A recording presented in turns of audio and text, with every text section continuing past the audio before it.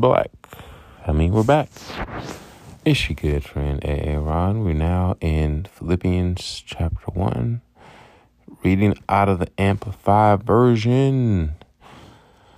Thanksgiving. Paul and Timothy, bondservants of Christ Jesus the Messiah, and anointed to all the saints, God's people in Christ Jesus who are at Philippi, including the overseers and deacons, grace to you and peace, inner calm and spiritual well-being from God our Father and the Lord Jesus Christ. I thank my God in every remembrance of you, always offering every prayer of mine with joy and with specific requests for all of you, thanking God for your participation and partnership, both your comforting fellowship and gracious contributions in advancing the good news regarding salvation from the first day you heard it until now. I am convinced and confident of this very thing, that he who has begun a good work in you will continue to perfect and complete it until the day of Christ Jesus, the time of his return. Once again, God is the author and the finisher of our faith. It's funny, my son, he was getting ready to do this bird. My dad bought this bird puzzle a while ago. It was like a big old toucan bird and some other birds. And my dad never actually did the puzzle, though. And my oldest son, Aiden, he pulled it out and he was getting ready to do the puzzle. And just as he was getting ready to start the puzzle, he realized, he's like, what's wrong with this puzzle? This is stupid. I'm not doing this. He said, this is too hard. I was like, why, son? He's like, there's no square edges. He said it's like rounded, because the puzzle is kind of like a non-traditional puzzle. It's not like it's not a perfect square, a rectangle. I was like, oh, son. I was like, well, that's how life is. Life is kind of like that. It's not always a perfect square. There's some complication to it. He's like, well, I don't want to do this.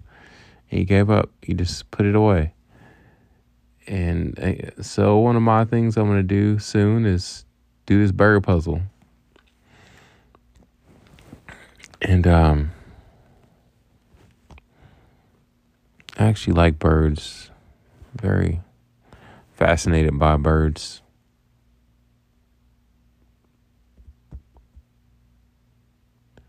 It'd be cool to go down to Brazil and see all the different birds. I had recently watched Rio. The kids wanted to watch Rio. And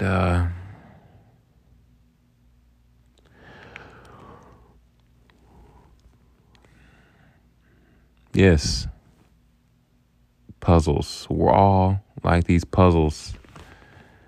God doesn't just look at the puzzle of our lives and be like, man, this is complicated.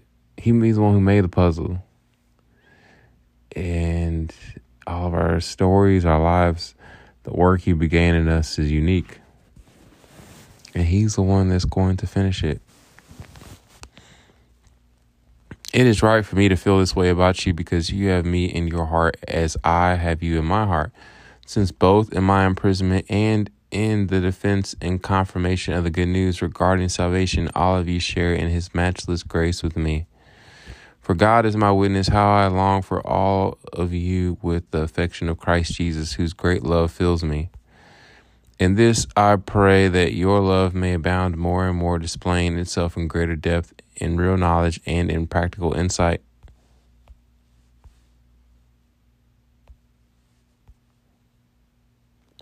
So that you may learn to recognize and treasure what is excellent, identifying the best and distinguishing moral differences, and that you may be pure and blameless until the day of Christ, actually living lives that lead others away from sin. Filled with the fruit of righteousness which comes through Jesus Christ, to the glory and praise of God, so that his glory may be both revealed and recognized. The gospel is preached. Now I want you to know, believers, that what has happened to me, this imprisonment that was meant to stop me, has actually served to advance the spread of the good news regarding salvation. My imprisonment in the cause of Christ has become common knowledge throughout the whole Praetorian imperial guard and to everyone else. Because of my chains, see that I am doing well and that God is accomplishing great things. Most of the brothers have renewed confidence in the Lord and have far more courage to speak the word of God concerning salvation without fear of the consequences, seeing that God can work his good in all circumstances.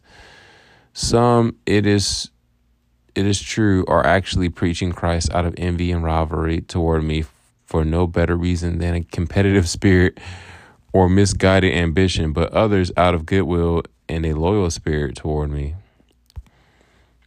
The latter preach Christ out of love because they know that I have been put here by God on purpose for the defense of the gospel. But the former preach Christ insincerely out of selfish ambition, just self-promotion, thinking that they are causing me distress in my imprisonment. What then does it matter, so long as in every way, whether in pretense for self-promotion or in all honesty to spread the truth, Christ is being preached, and in this I rejoice. It's something that gets forgotten. There's a lot of this kind of stuff that goes on YouTube channels or just in general out there, and there's a lot of beef between pastors, and it's like, at the end of the day, as long as the message of salvation in Jesus Christ is being preached and lives are being changed, that's all that matters. All right. Yes. And I just hate when pastors try to go after other pastors and call each other out. And it's just like, it's like, dude, come on, y'all. Unity. That's how we operate in the fruit of the Spirit. Anyway, the drama.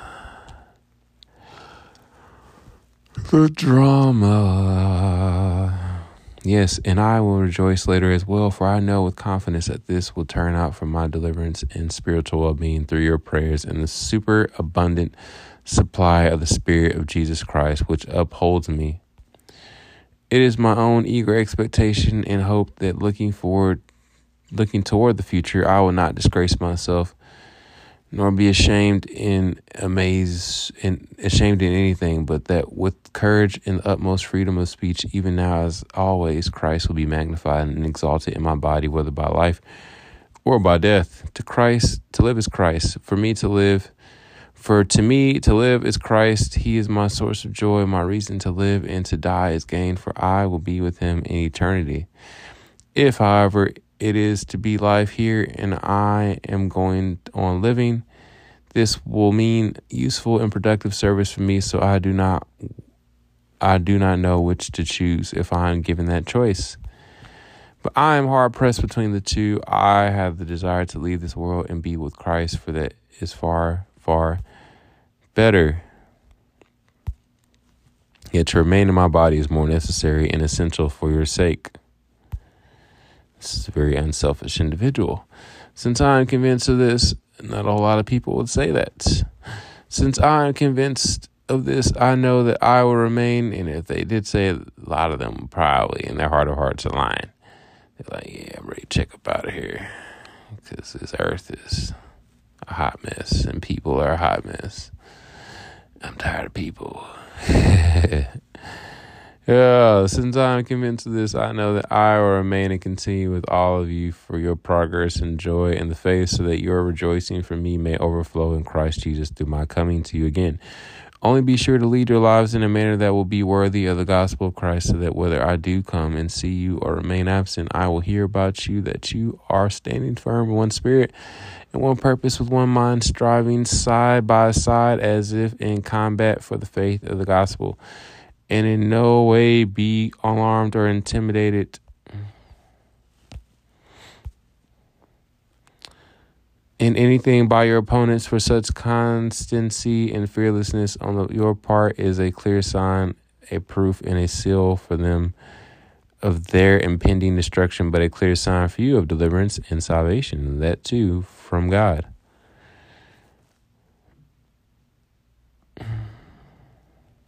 It's weird. Sometimes when I read this stuff, it's like, oh, we're preaching this gospel message and we want to see everybody saved, share the love of Christ. And it's like, well, if you reject our message, you're going to be destroyed, impending doom. And like no flinching, like no, I don't know, man. Sometimes it's a hard message to hear certain things as I read through. I'm like, this, I feel like my kids sometimes, like, that's not fair. And it's like, well, they had a choice. It's like, but do people really have a choice? Like, I don't know.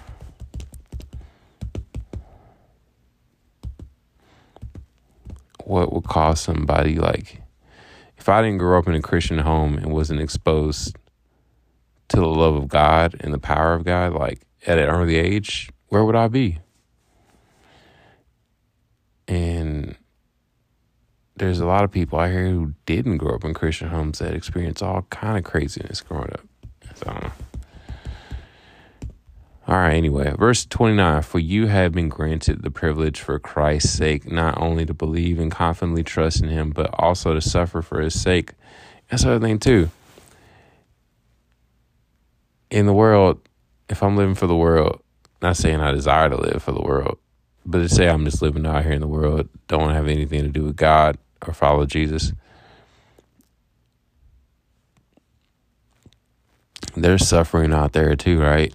And then you're telling me I sign up to be a Christian. I'm just kind of just wrestling with these thoughts and just kind of just processing all out, right? So you're telling me signing up to follow Jesus Christ, I'm going to suffer as well, if not more, following him. There's this, yeah. These are all things I wrestle with in my mind sometimes, whether I say them out loud or not. It's just like, Lord. But I am not trying to be like, have a moment like Job, where the thunder was flickering and he was like, hey, did you make the sea? Did you make all these animals? Like, who are you? You're just a little human. I'm God. He had to remind Job. Verse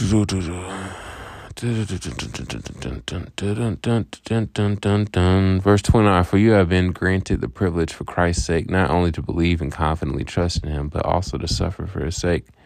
And so you are experiencing the same kind of conflict which you saw me endure and which you hear to be mine now.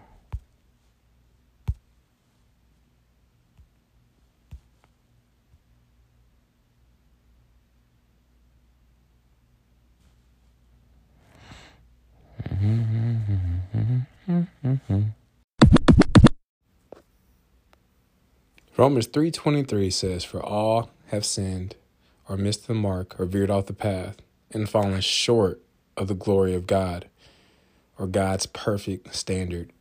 Romans 6:23 says, for the wages of the cost of that sin is death or eternal separation from God. But the free gift of God is eternal life through Jesus Christ, our Lord. Romans 5:8 says, but God demonstrated his love toward us, or showed his love toward us, in that while we were still yet sinners, Jesus Christ died for us. Romans 10 verse 9 through 10 says that if we will confess with our mouth that Jesus is Lord and believe in our heart that God has raised him from the dead, we will, not might be, not maybe, we will be saved. For with our hearts we believe we are now in right standing with God, and with our mouths we confess that we are now saved. Lastly, Romans 10 verse 13 says that whosoever, anybody, everybody, who calls upon the name of the Lord, they will be saved. So if you've never asked Jesus into your heart, or you've walked away from him and you would like to rededicate your life to him, you can just simply say, dear God, I know I'm a sinner. I know my sin deserves to be punished. I believe Jesus Christ is the Son of God who died for me and rose from the grave. I want to turn from my sin and trust Jesus Christ alone as my Savior. Thank you for the forgiveness and everlasting life I can now have through faith in Jesus. In Jesus' mighty precious name I pray. Amen.